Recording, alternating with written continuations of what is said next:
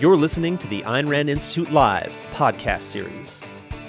What does it mean to be selfish? Ayn Rand's Vision of Rational Egoism by Tara Smith.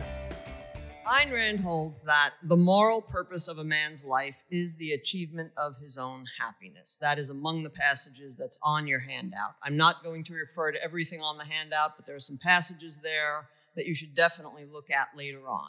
Okay. So Ayn Rand holds moral purpose, achievement of your happiness. Egoism, my topic today. Egoism maintains that each person ought to pursue his own self-interest. That's its basic thesis. You should do what's good for you because it's good for you. Now, the case for egoism is grounded in necessity. It emerges from our nature. It's organic in this sense, you might say. Human beings have needs. We have to fulfill them if we are to survive and flourish. To fulfill them, we have to act. We have to act for our own benefit in order to live, to realize our potential, that optimal form of life that's possible for human beings. Egoism is a matter of doing that. It's taking care of ourselves, looking after ourselves, meeting all of the needs that an individual has, material and psychological, immediate and long-term.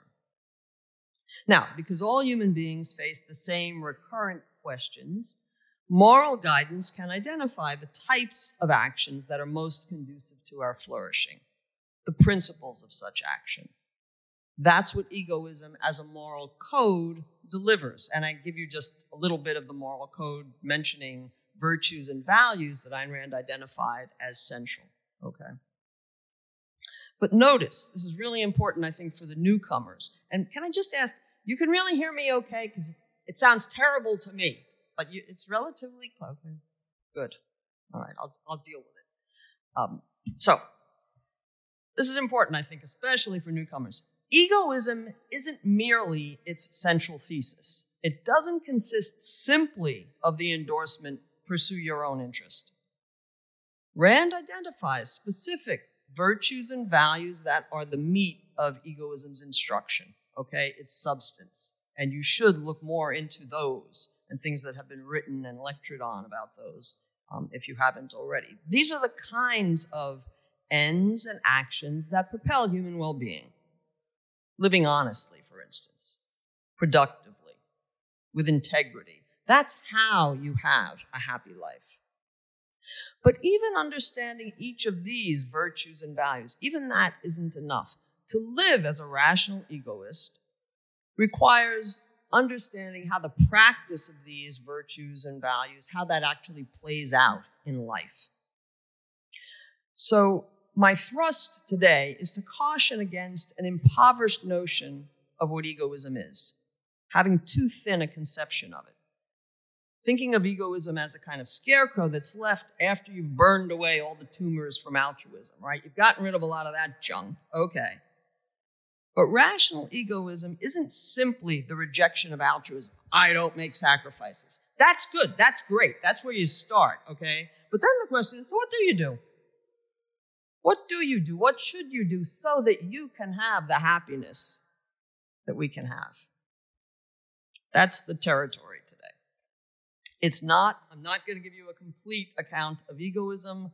I've written on that a lot elsewhere. I've lectured on that a lot elsewhere. I plug a lot of things on the handout.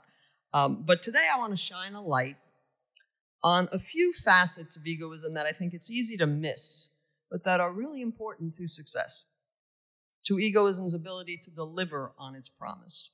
So you do have an outline on the handout. That's very simple, and I think will be pretty clear how I'm following that. And to start, let me say, and I think in a way Aaron Smith earlier this morning he certainly indicated this. Egoism is a sophisticated enterprise. He was saying, it's systematic. And yeah, let's double down on that. What it takes to pursue your self-interest is not obvious. It's not self-evident. And it's not easily done. It's an enterprise. It's a systematic undertaking that must coordinate a number of components, different kinds of components. Egoism is complicated because the end that it's striving to seek is complicated. And it's extended over time. And again, there was a question this morning about, the long range versus the now, and we can talk about that a little bit later if you want. Being an egoist requires being thoughtful. And here I want to call attention to three aspects of this as a systematic enterprise. First, holism.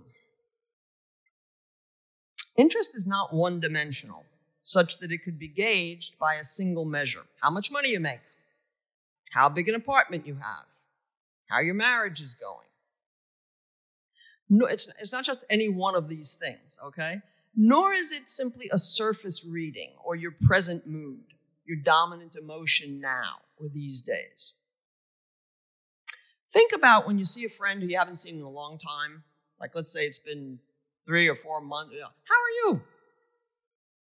And there's often that hesitation of like, how do I answer? Like what kind of conversation are we going to have now? A deep one or what? Like, oh, I'm in a good mood today. I'm great, but versus this week, well, I've been really depressed or the problems I've had these last 3 months and so on. It's complicated, your life, your well-being, the state of it, right?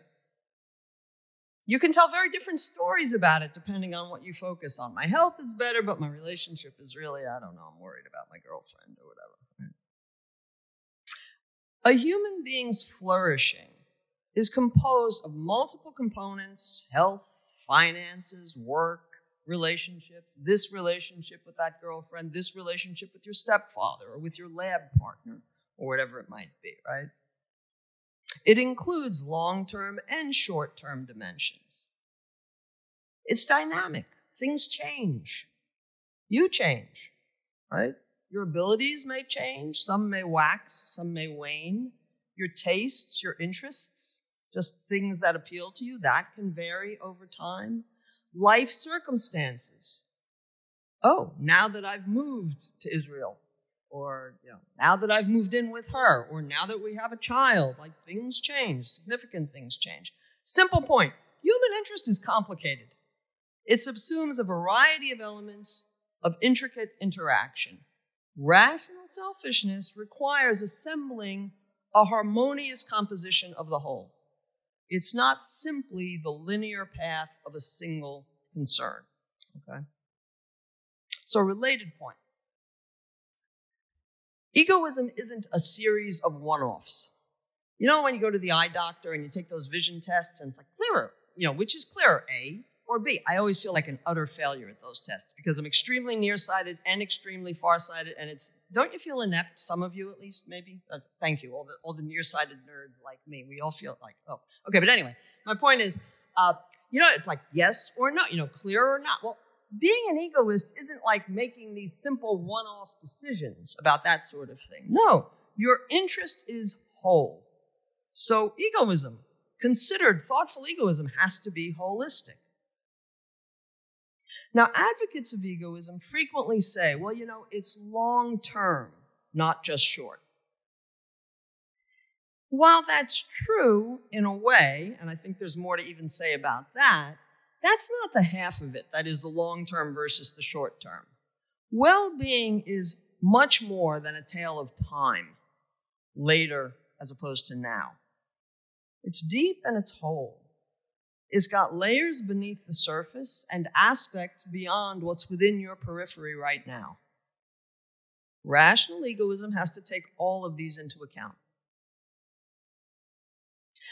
At times, we've probably all bought into an imitation of egoism by indulging in some shallow notions of self-interest, as if they were the path to self-interest, right?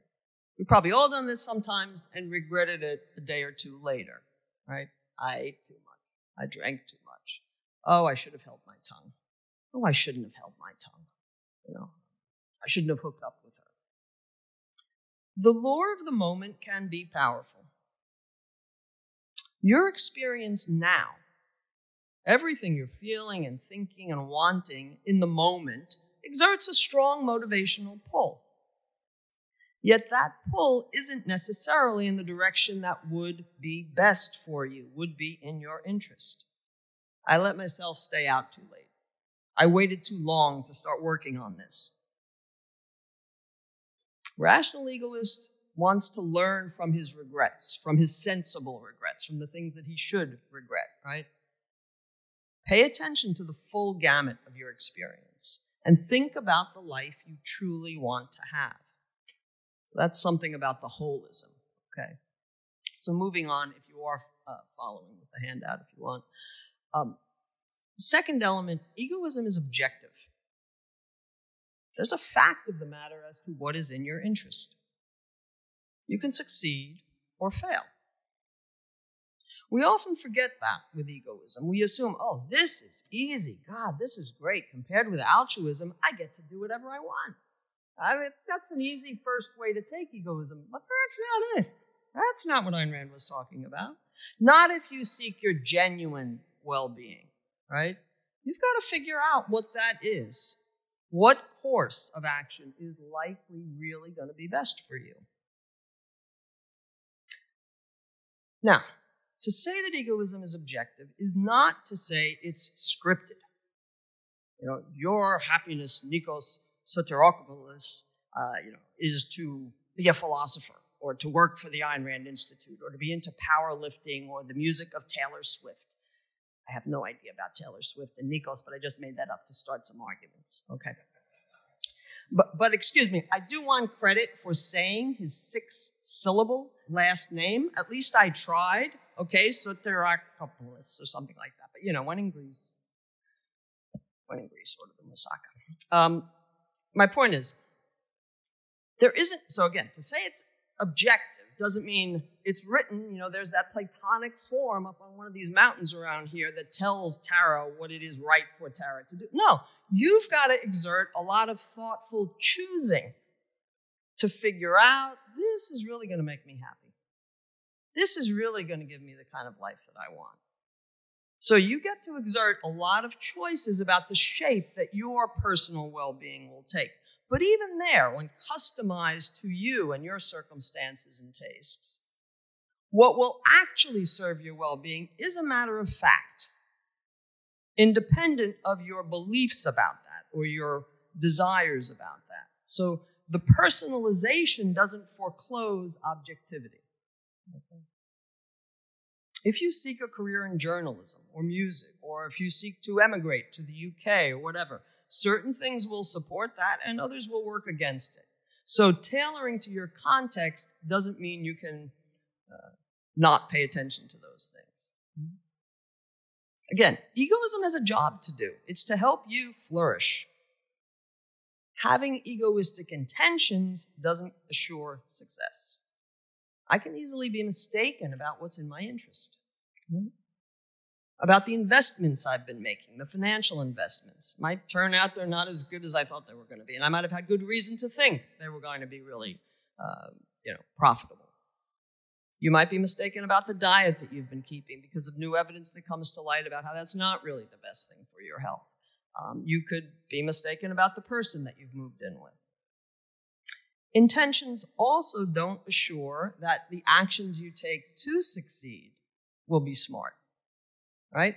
Having a sensible aim, I want to do what's good for me, doesn't guarantee that we'll make all the right moves to get that. We miscalculate sometimes. We underestimate the influence of certain factors. We overestimate the influence of others. We misgauge the time that's going to be necessary to get something done. I think we probably all understand that one, right? Do that all the time. Point again is simply, some things are good for you. Some things will enhance your well-being, some are bad.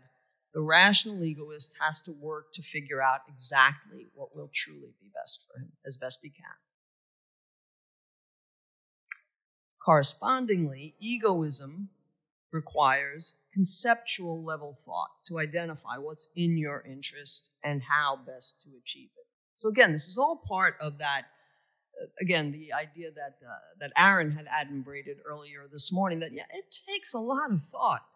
And I think something that Tal will be talking about further tomorrow. It takes really some deep reflection to figure out what's going to be good for you. Interest is deep, it's wide, it's long range. It isn't the mood of the moment.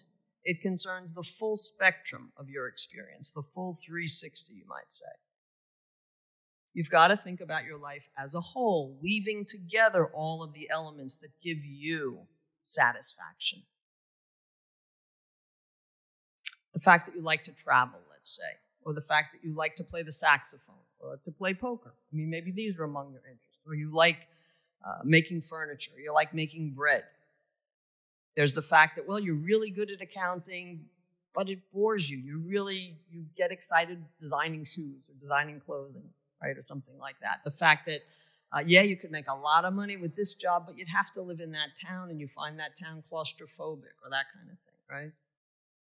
You've got to give your life an integrated design so that all of the different elements that are important to you can have a place in advancing that overall happy life that you want. You must always look for the larger logic, you might say, of your options to see what really, on balance, all things considered, is going to be best for me. What makes you happy? A happy person, not just, in a good mood tonight, but what gives you that sustaining sense, this is worthwhile. This is worth getting up in the morning for. This is fun. That's the life worth living. That's the kind of life that Rand is telling you to have. Nothing monstrous in that, hey? Talk about no monsters here. All right, let me move on to common misunderstandings. A few of these. I've spoken sometimes elsewhere about a lot of misunderstandings of egoism, but I just want to focus on a few. Excuse me, what does that mean? Does that mean I've already spoken for 30 minutes?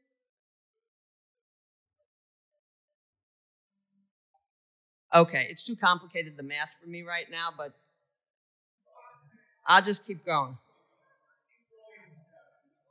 All right, I'll go a little bit more. Because, it's complicated because we have this joint QA and, oh my God, math and no sleep and whatever. Okay.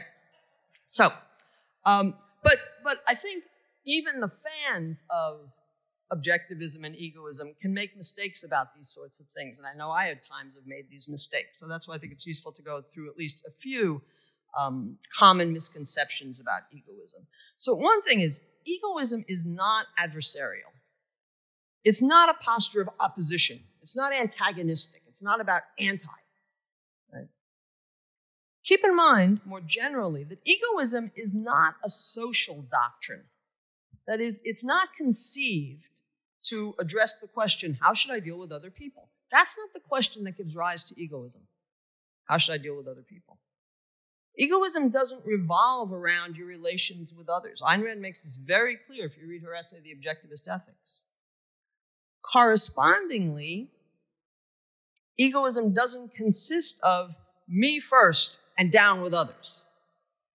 No. To primarily value one's own well-being doesn't mean you value only your own well-being. That's not the only value in town. In fact, a person's objective well-being consists of countless other specific values. His work, his hobbies, maybe his dog, his pets or something. And usually, many types of relationships with other people are among these substantive values that give you the core of your well-being, right? These specific values, they're the stuff of your happiness. That friend you play guitar with, that friend you play tennis with, or go hiking with, or that boyfriend back home, or that uncle who you really enjoy talking to, or that teacher who you always find so helpful when you ask him a question, right? Some of the people at the reception last night probably either already are or will become real values to you. Not everybody, you know how it is, but, gotta be honest. Even people we don't have relationships with in any ongoing or ordinary sense of that term often do things that enhance our well-being. Right? All those anonymous people. It was nice to take the elevator when you arrived with heavy luggage, wasn't it? Oh, where did that come from? Ask those 15-year-olds in France, where did that come from? They'd be clueless, really. Point. An egoist would hardly spurn other people Don't accept the caricature of egoism as atomistic. Have you ever heard that one? Oh, the egoists, they're atomistic, right? As if we commend the misanthropic hermit whose fondest dream is of glorious isolation from other people. That's probably not in the image of a good life for most of us, and it shouldn't be. All right, a few other things. Rational egoism doesn't exclude emotions and desires. Feelings are not banished. It's not, well, keep off the rational grass. No. An egoism's aim is his happiness, right? An egoist's aim is his happiness. Well, in case you missed the memo, happiness feels good. It feels good. It's like, yeah, it's nice, it's good. That's a good feeling, right? And that's why we want it. Want it. Oh my God, that word want. Ooh, in rational egoism. Yeah, wanting, feeling. Yeah. Think about what happiness is. It results from the achievement of values. You can look at the quote later, the quote from Ayn Rand on the handout, right? Achievement, from the achievement of values. Achieving is satisfying. Life is for the fun of it, the feel of it. But to get those feelings, you need rational egoism. Thoughtful, considered, conceptual, big picture egoism. In rational egoism, it's important to understand the rational is not tempering the enjoyment. Reason is not the party killer. It's not a dampener. Reason is what enables your fulfillment and your happiness. I think the reason that or one of the main reasons at least, that we're often suspicious of our desires is the legacy of altruism. Because when you're schooled to place others first, right? You read the children's books that we've all been reading for years that tell us, always serve others, others first. That as your standing duty. Well, what you subconsciously learn is desires are dangerous. Because desires are often for self-interested things. And giving into your desires will get in the way of being a good girl, a good self-sacrificer, right? So I think it's the legacy of that in a lot of our intellectual systems that makes us a little wary of desires. But again, what I'm trying to say is desires are where it's at, to put it in a certain way. I mean, desires are what gets the whole show off the road, on the road, whatever. I'm sorry, I can't really speak right now, but anyway, okay. All right. Point is, there's nothing wrong with desires. There's something wrong with living just by your desires. There's certainly something wrong by driving by your emotions, emotionalism, as Ayn Rand talked about, and again, as I talk about some more elsewhere. But while you don't want to indulge in emotionalism, you want to give play to the good feelings of life and the good desires of life, okay? Finally, another thing egoism is not. It's not innate. It's not instinctual, built into our nature. This is something that people love to say, we're all really egoists underneath, right? That's why you take the biggest piece of pizza. That's why the baby sucks its mother's milk. That's why she'll lie, if it'll get her what she wants. It's just the way we are. We often hear that, right? This is deeply confused. Rational egoism is not reflexive.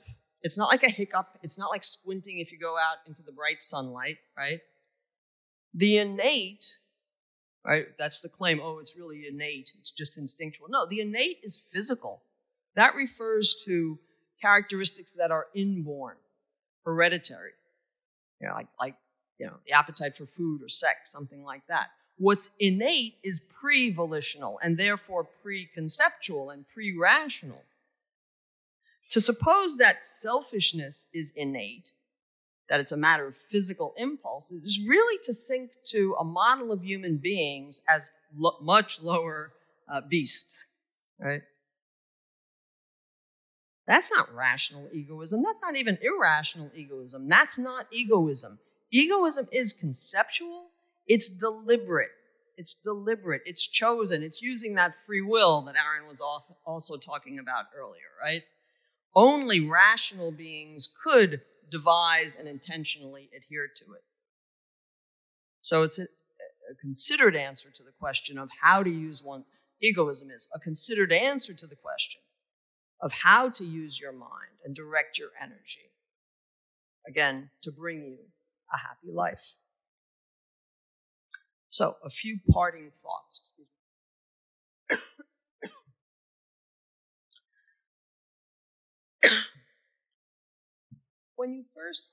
When you first encounter Ayn Rand's egoism, I think it can feel liberating. It releases you from the shackles of religion, altruism, constant calls to serve others. Hallelujah. And that is great. It does that, but that's only the beginning of what it offers. It doesn't simply unlock the gates of prison and leave you on your own and say, all right, have at it, good luck.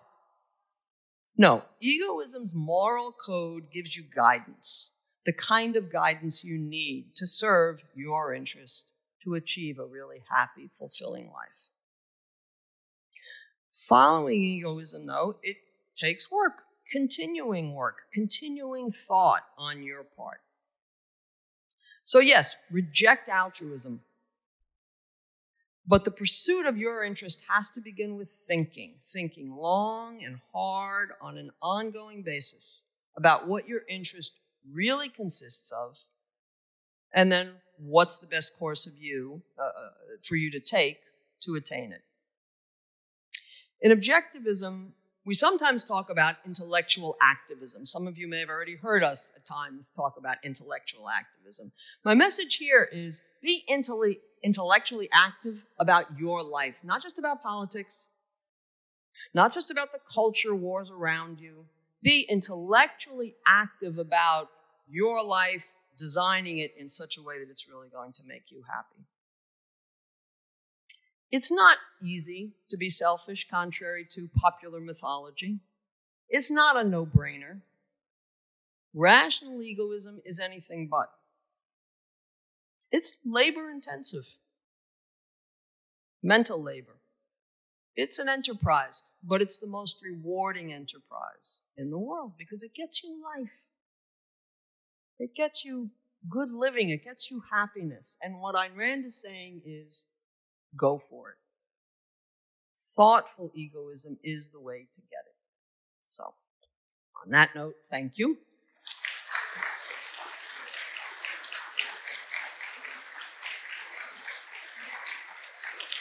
And now Dr. Gate will join me, wherever he is. And good. Oh, thank you. Actually, I'm not. Could you just put it on? Yeah, that'd be best. Thank you. Feel free. Don't be shy.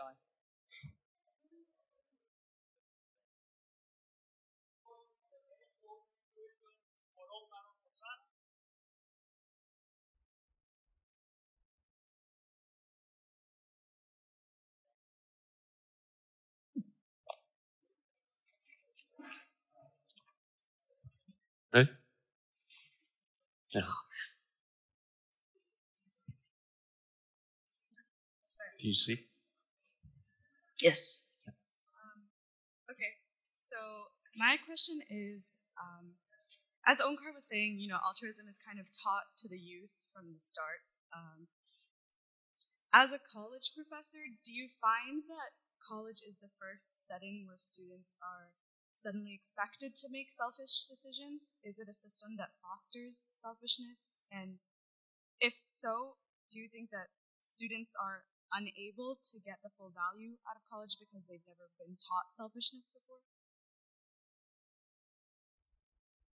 I don't think, I haven't seen college particularly push being selfish.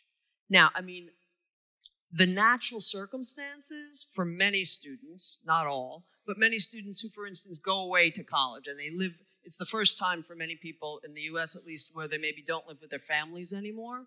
So there's a natural kind of self-reliance that's much more just a necessity. Now, even there, we talk about helicopter parents these days, and even kids who go away to school still being more reliant on their parents and so on.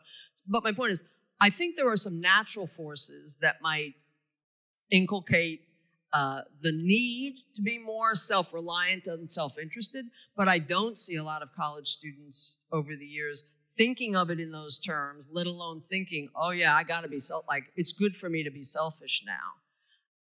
I mean, a lot of what you see is them doubling down on the causes on campus of being selfless in various ways for the sake of the environment or the sake of the neediest of the year, in some portion of the globe or what have you. I don't know if that's the kind of thing you mean or if Uncle wants to add anything.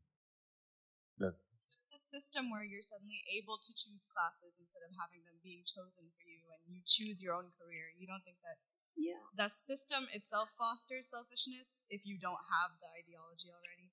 Okay, this is interesting. Sorry, I mean, it's all very interesting. Again, I think it was Aaron earlier who was talking about we're not raised, most of us, to give a lot of thought to what we really like, what we really enjoy or think, we're good at and enjoy and is going to be good for us, right? So, yeah, there's a sense in which, now they're starting to say, I have to choose a major, right? But even there are social pressures on the kinds of major. It's not like, everybody becomes, independent. They think for themselves. They think by the right kinds of relevant reasoning and so on. There's often financial pressures. There's sometimes family pressures. There's a lot of, you're going to be a business major? I mean, I have had a number of students over the years who take a certain philosophy class because they need to fulfill a requirement, but they're from the business school, and they say that kind of guiltily. They're not, they know that's a bad thing. Now, they don't fully always believe that that's a bad thing, but they know that's kind of a selfish major and so on. So anyway, so I don't want to get into a half hour just on the one, but I could, as you can see. My question is for Arnkar. It's about about altruism. You said that the prominent idea is that you should give up because you produced, and then people should receive because they don't produce. But I wonder if that's what really how people hold it in their mind, because that's not how I experience it. Someone says that they want to give it to someone who is worse off, and that I think is more how people think about it, because some of them don't believe in production. Some of them, many people think that people who are wealthy are just wealthy by chance, and what they really want is to give to the worse off. It's like this slave morality that idolizes being poor and being worse off, and the intersectionality and the weak of the weakest. So that's my question. Yes, so I think there's a question of what the worst off means. And if you look at the actual practice, and then I think if you look at the actual theory, it does not mean we're looking for people who have not had opportunities, and that's what we want to bring them. If, for instance, if all the aid to Africa were really focused on, in the last 50, 70 years, we're focused on, look, these countries are not developed. What they need to do is develop. They need a political system that encourages freedom, a respect for rights. They need institutions that enable them to earn and hold property. And so they need to become more Western. If that were really the focus, the aid would look radically different than what it was. The focus is precisely just because they lack something and they can't produce it themselves. That's what gives them the status of we need to serve them. And so I was not saying that the real meaning is at the surface. Part of what Ayn Rand is doing is getting to, if you really analyze this, what does it actually mean? And I think if you analyze it, and if you look at example after example of how they're functioning, I think it is. It is precisely the claim to the moral high ground, one way to put it, is that you have not produced and cannot produce. That's what entitles you to something. And the fact that you have produced and can produce is what makes you that you should be serving the whole world. And so again, if you think in terms of aid and how it's worked in the last 75 years, America should be sacrificing for everybody across the globe, including for Europe and for NATO, and paying that way more than their shares. They should do it because they produce. And the other people don't have to do it because they don't produce as much. So I think when you actually look at how it's functioning, that's how it's functioning. Thank you. Hello. I would like to touch on two of the topics specifically that Tara approached. Number one, objectivity. And number two, the adversarial component, be it that competition. Specifically when Ayn Rand said that there are no conflicts between the interests of rational men. So number one, on objectivity. One of the things that you said was that one of the mistakes that people make when they think of egoism is that egoism might prescribe the same sort of cookie-cutter prescription to everyone's life. That if we believe that values are objective, then there is a certain objectivity to what is the ideal life. And this is the example I think that you provided, that Nikos would have to be a philosopher, or that he would have to prefer a certain type of music. Now, typically, the response to this is that people have different preferences, and that it's perfectly rational for, even though all of us can adopt an objective ethics, that we might have different preferences which might lead us to different paths in life. But one of the main counter-arguments that I've heard to this is that what determines our preferences? I think that the objectivist answer would be our premises, our basic premises about life, about existence. And I think this is what Ayn Rand illustrated when she talked about a sense of life. That a man's sense of life, the basic conclusions that he makes about reality and existence, are what determines his preferences. So, what would be your response to someone who asks, well, our premises can be changed, and if reality is objective, and everyone adopted the correct and objective premises, wouldn't their life paths sort of all converge towards the same goal, towards the same productive purpose? So that's number one. Can we talk about that first? Okay, sure. Okay. Yeah. So a few things. I mean, a full answer, I think, would be a much longer conversation. But of course, okay. So a couple of things. Ankar and I know Ankar well enough to say that he and I share a lot of the same basic premises about life. We're very different people. We have some shared tastes and interests, and a lot of different ones.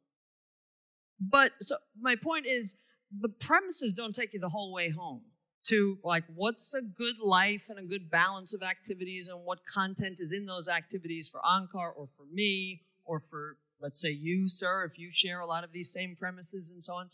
So don't overestimate the role of premises, even though premises are important. So preferences come from God, and I'm not a psychologist, okay? But preference, there are all sorts of preferences and tastes that individuals have, and I think they come from a number of factors, not only, by any means, one's premises, though premises can affect certain of your tastes over time. Just two other kind of quick things to comment on. I don't think it's just... Right, so in saying that interest is objective, I wanted to caution against a kind of intrinsicist version of, or way of thinking of that. So it's given. There is, this is the career for Tara. This is the woman for Tara, or something. It's like, no, you have a lot of option there. That doesn't mean unbounded option. So there's a range of preferences, I think, within which I could choose this or that, and it would still be for my overall well-being, but it's not a completely unbounded range. But I'm interested if if he wants to add anything on this. Yeah, I want to say one thing about the issue of moral ideals and what I think you're getting from Ayn Rand, that there is a conception that there's something that is universal here, that is that everybody should embody. But what you have to get is at what level of abstraction is that point being made. And so this is a common experience for people. I often talk about it in class because people grapple with it in this kind of way. They read The Fountainhead and they're really inspired by Howard Roark. And they want to emulate Howard Roark. And that's they should want to emulate Howard Roark. But how do you do it? And you meet teenagers who dye their hair orange.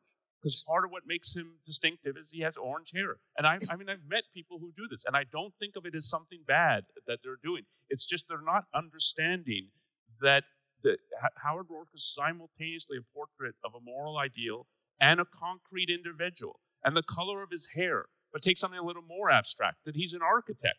I met people who maybe I should go into architecture or something. Or they read Atlas Shrugged and think, well, business, that's what I should go into, not into the arts, because the people in the arts figure much less prominently in the stories. But that's not how to read the novel, though I can understand why people read it like that. So there's a projection of an ideal at a level of abstraction that you need to be productive. Or if you take The Fountainhead, you need to have an independent mind and be first-handed.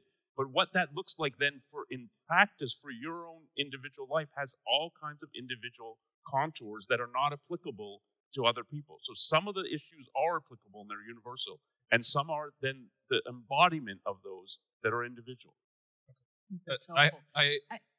I really quickly, I just had a second part to my question, but we should let other people. Yeah, okay. And there's a general Q&A at the end of the day today. Okay. So you could be first in line for that if you run hard enough. Thank you. But thank you. Yeah. Hi. So my question's open to both of you. It's about what Tara said towards the end of your talk, how it's very difficult to be selfish. And I'm wondering, what are your thoughts on cheating on your morality, and how, when would be the cutoff line in saying this person is no longer a rational egoist? How big of a cheat or how consistent of a cheat would you need to do? Interesting question. I mean,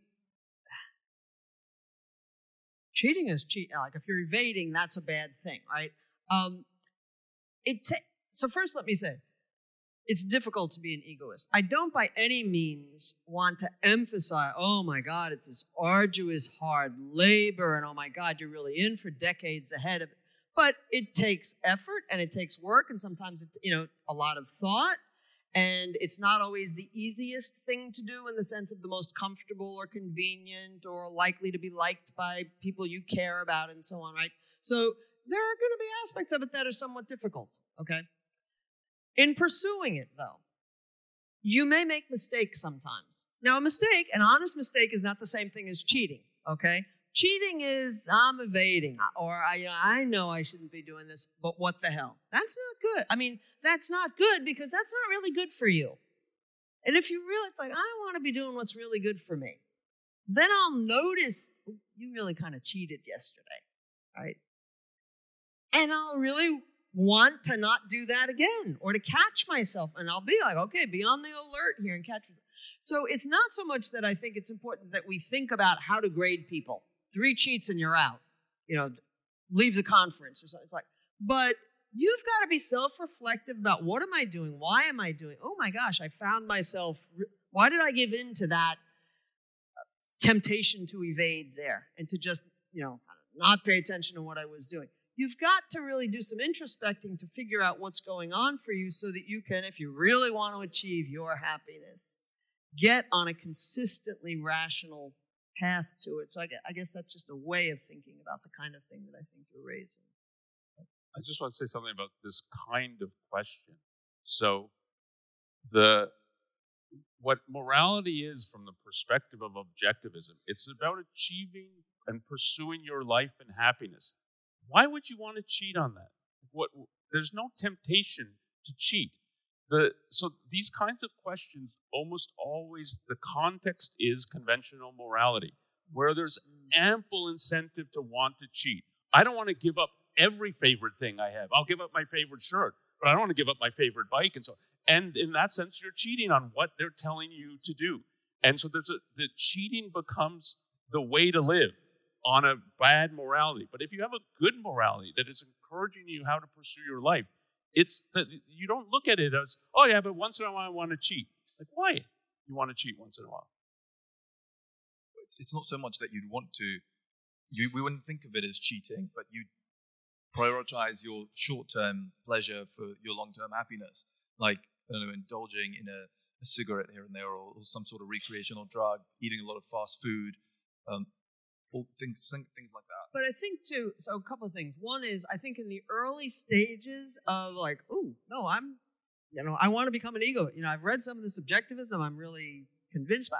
I think in the early stages, it can be tempting. If you're not thinking of it fully consciously of what you're doing, there will still be some of the pulls that you might have had to do what's going to go over well with certain friends, and so which you're not fully even conscious of. So again, I think noticing the kinds of things that would be cheating, but also in terms of the honest mistakes, right? I said, look, if you really care about your happiness, you want to be conscious all the time of everything you're doing and why you're doing it, so that whether you classify it later as that was a cheating or that was an honest mistake, if it was a mistake, it was a mistake. It was screwing myself. Excuse my language, right? It was bad for me. I don't want to be doing that kind of stuff because I'm on the moral page of, I want everything that's going to be good for me. So I think Ankar's point is a very good one about the, on wrong-headed moralities, cheating is how you survive. So we're incentivized to do it. Thank you. Is there a reason why the beneficiary in Ayn Rand's ethics, what gives her kind of ethics its name? It's called egoism. It is explained in Oprah that there are other aspects to morality, such as the standard of value, which is life. And indeed, Rand sometimes calls her morality the morality of life. And it seems as though she's drawing the name, the label, from the standard of value rather than the beneficiary aspect. And so my question is whether this way of naming reflects a certain essential about ethics generally that makes the beneficiary more important in characterizing and labeling ethics, or is it just an optional issue? The label of egoism? Yes, for example. So, no. One of the passages on the handout, I think I just have a brief excerpt from it, but she says, like, the naming of the beneficiary, that's kind of that's a secondary issue in morality, right? Her first question is, and our first question is, why do we need ethics? Like, do we need it? What's it for, right? And we didn't go into that in today's lecture, like deliberately a delimited subject. But you're right in terms of pointing us to the deeper foundations for egoism, which is life. And at the very beginning of my lecture, I just said a little bit about this. The case for egoism, the reason why you should be an egoist, ultimately stems from the nature of life, right? The objective requirements of life, which are egoistic, that a person live for his own well-being and act for that. So I think the egoism, I don't think that's a misleading label in any way, but I think it gets to, it characterizes the fundamental nature of the kinds of actions that are necessary for human life and human flourishing.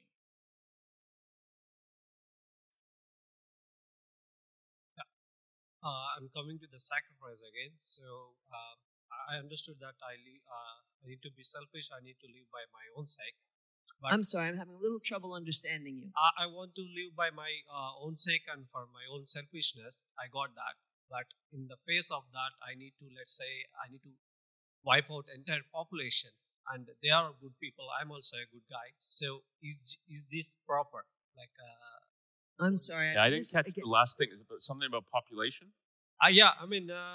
In the face of I'm living for my own sake, I need to wipe out entire population. Let's say I'm in kind of that position. Is this proper in that place? just to Sorry, live I'm for hearing my own sake. publish. I can't. I'm sorry. Wipe out? Killing entire population just for living for my own sake.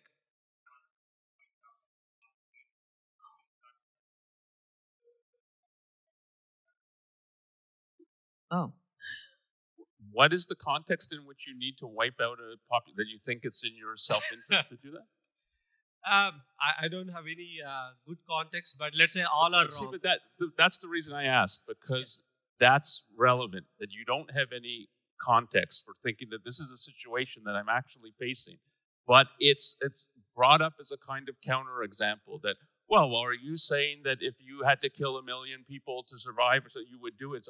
But what is the context in that when we're looking at what actual values and a morality for human beings, we have to think of the context in which human beings actually live, actually work, actually can survive. And that kind of context is, again, I think Greg will be talking more about this afternoon, but that context is a context in which we need to be productive people and traders with one another. That whole context, you do not view other people as threats to you. I might have to wipe them out. I might have to wipe out 1 million of them. You view them as their potential values. You hope that they're rational. You hope that they're moral so that they are productive and you can trade and benefit in all kinds of ways with them. Now, there can be situations. The reason I asked you, I can think of some, such as war, but that is a very different context and very different considerations apply to it. But I do think there is such a thing as selfishness in war. And much of the 20th century, and if you think of America, and I'll say something controversial here on European soil, I do not think America should have entered World War II and bailed out Europe. And I don't think it was selfish to do so. And if you look at the casualties on the American side, I don't think this was a mess that Europe created, and they should have paid for it. So there are real things to think about in these kinds of, but you need to think of what the context is, why you're viewing it. Like it matters if Europe was attacked by Martians versus they were attacked by people they appeased for decade after decade with the rise of fascism in Italy and Germany and so on. And then you want the Americans to bail you out. That's a very different context. So there are contexts in which I could think your question's relevant, but you have to think about the context in order to be able to answer the question. Thank you. And I would just second that, right, I mean, to dismiss what's your context isn't to dismiss the idea that, yeah, there may be circumstances such as war, genuine shipwreck, or that kind of situation in which it's, oh, do I do what's good for me or for these 10 other people? But remember, there's no intrinsic value in life per se, the life of any other human being. And it's like, it makes sense to do what's good for you. Last question. Last question. Fast. Yes. My question is on Rand's standpoint on generals. Do you think... Could you get a little closer to the mic, please? Yeah. My question is about the Rand's standpoint on gender roles. Do you think it's true? And if so, what would be implication about homosexuality? I'm sorry, I didn't hear the question. Rand's standpoint on gender roles, that man is a hero and woman is a worshipper. Oh, generals? Gender roles. Oh, gender roles. Yes. I'm sorry.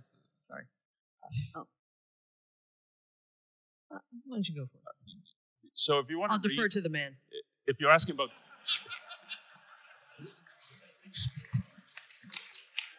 If you're asking about gender roles, the place that she wrote the most about this is an article, I think it's collected in the Voice of Reason, which is a question about American president or something like that, where she was asked, what would you do if you were the president of the United States? And her answer is, I wouldn't want to be the president of the United States, and she has specific reasons for that gets into the issue of gender. It's, I think, one of the most important things to say here for the conference. It's not a philosophical issue, and she didn't view it as a philosophical issue. It's a psychological issue. And as a novelist, she has a lot of views about psychology. And one of the things, so you can read that, but what she says in that essay, if you want to think about how I think about this, read my novels, and you'll get a whole perspective, which I think is true. You get a whole perspective on this in the novels. So she has definite views about this and about gender roles, how to think about masculinity and femininity, they're as almost all of her views, they're unusual. So they're not. So she does think there's a difference between masculinity and femininity, not in the way that it is typically thought about. She thinks intellectually they're equals, but there's a kind of relationship that is different. So if you're interested in that, that's the thing to read. But I want to stress that this is not a philosophical issue. It's a psychological issue. And there's connections between philosophy and psychology, but they're different fields. Thank you. I'll just say two things. I don't fully get it. In all honesty, I've never fully gotten. I don't feel like I fully understand why she says some of what she says there. Okay. At the same time, I completely agree that it is a psychological issue more than a philosophical issue. Okay, but I understand confusion. I don't get it. That doesn't mean I've thought it, that I feel like I have a sophisticated, developed view on the proper roles of the sexes or who should want to be president, why anybody would want to be president these days, God knows. But anyway. Okay, thanks. That was fun. Thanks for listening to the Ayn Rand Institute Live podcast. Subscribe on iTunes, Stitcher, or wherever you listen. You can also find us on YouTube. If you like this content, please share or leave us a review. For more information, go to aynrand.org.